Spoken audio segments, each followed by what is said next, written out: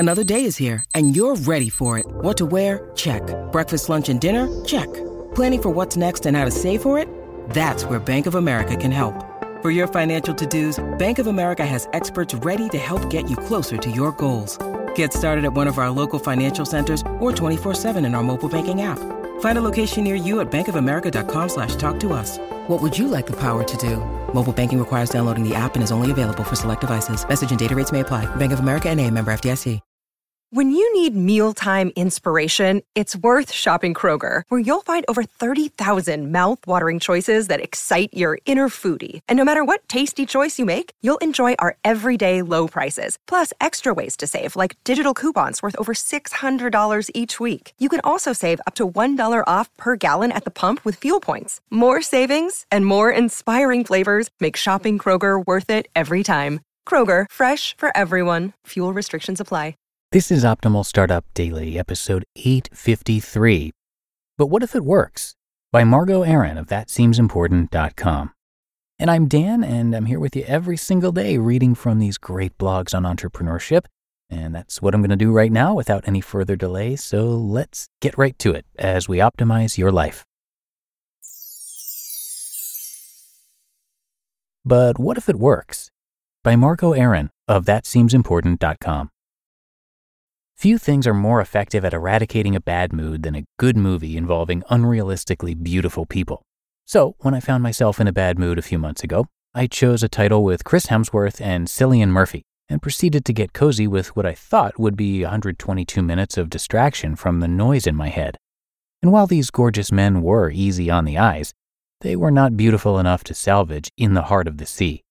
I couldn't tell if it was the script or directing, but the movie was terrible. Cliched and predictable. It had such potential, too. Moby Dick told from the perspective of Melville interviewing his source subject. That's gold. And yet the execution botched what should have otherwise been a movie version of the Iliad, an epic tale of survival and fortitude. Instead, it was slow and boring. It got me thinking about how an idea becomes a thing, and how the ideas I've had that are easiest to talk about and explain often are the worst executed.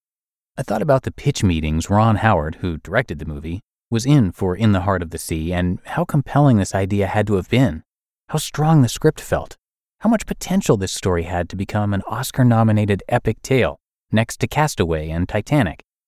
And yet, it wasn't. Maybe Howard was going through a hard time in his personal life.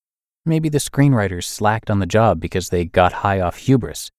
Maybe the screenwriters wrote a better script, but the producers insisted on edits to make it quote-unquote, more marketable or appealing to a mass audience.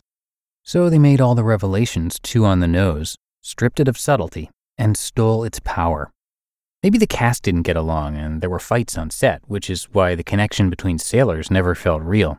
Even the actors couldn't act past their own apathy towards the film they were creating.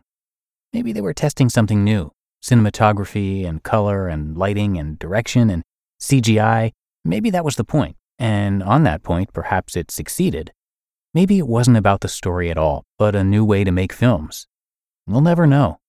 But then we have the Sea Beast, which managed to succeed at doing what In the Heart of the Sea couldn't. The Sea Beast is an inspired version of Moby Dick that follows a little girl who discovers that the sea beast is perhaps not a beast at all. And where you think that storyline would be predictable, it wasn't. And part of it is because of what you expect. You expect to see a sea creature destroying boats in the 1700s, men hopped up on testosterone trying to be heroes by killing big animals, forced to face the elements, but ultimately having to face themselves. What you don't expect is to see a little girl on the whaling boat, or magical giant creatures who live on a secret island, or the twist that the whalers started this fight and the sea beasts are responding to being attacked.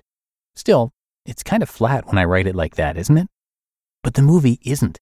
And that's because the idea itself is only part of the battle. The execution is where the magic happens.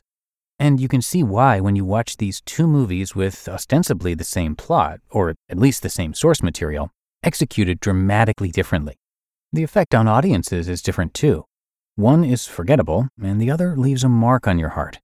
Kristen Hatcher and I have been thinking a lot about this chasm between idea and execution, or what we call shipping. How so many people get stuck waiting, planning, thinking, and perfecting the idea, not realizing that the magic of the idea is in the shipping, in the execution of it. I'm reminded of the million iterations of Moby Dick every time someone tells me they have no original ideas. Fear they're derivative. Everything is derivative. What has not been done is your version. And you can't know if your version will become trite and cliché like In the Heart of the Sea, or revolutionary and transformative like The Sea Beast, until you put it out into the world.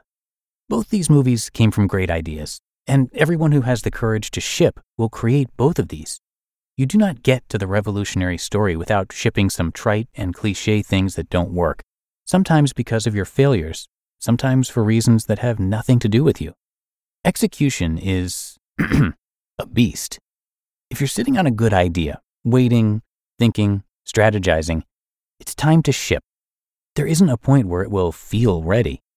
My suspicion is Ron Howard and everyone else who participated in making In the Heart of the Sea felt ready. And their battle wasn't the idea. It was execution. It was shipping. Part of what we risk when we put our ideas out into the world is falling short. The other part of the risk is far exceeding our expectations.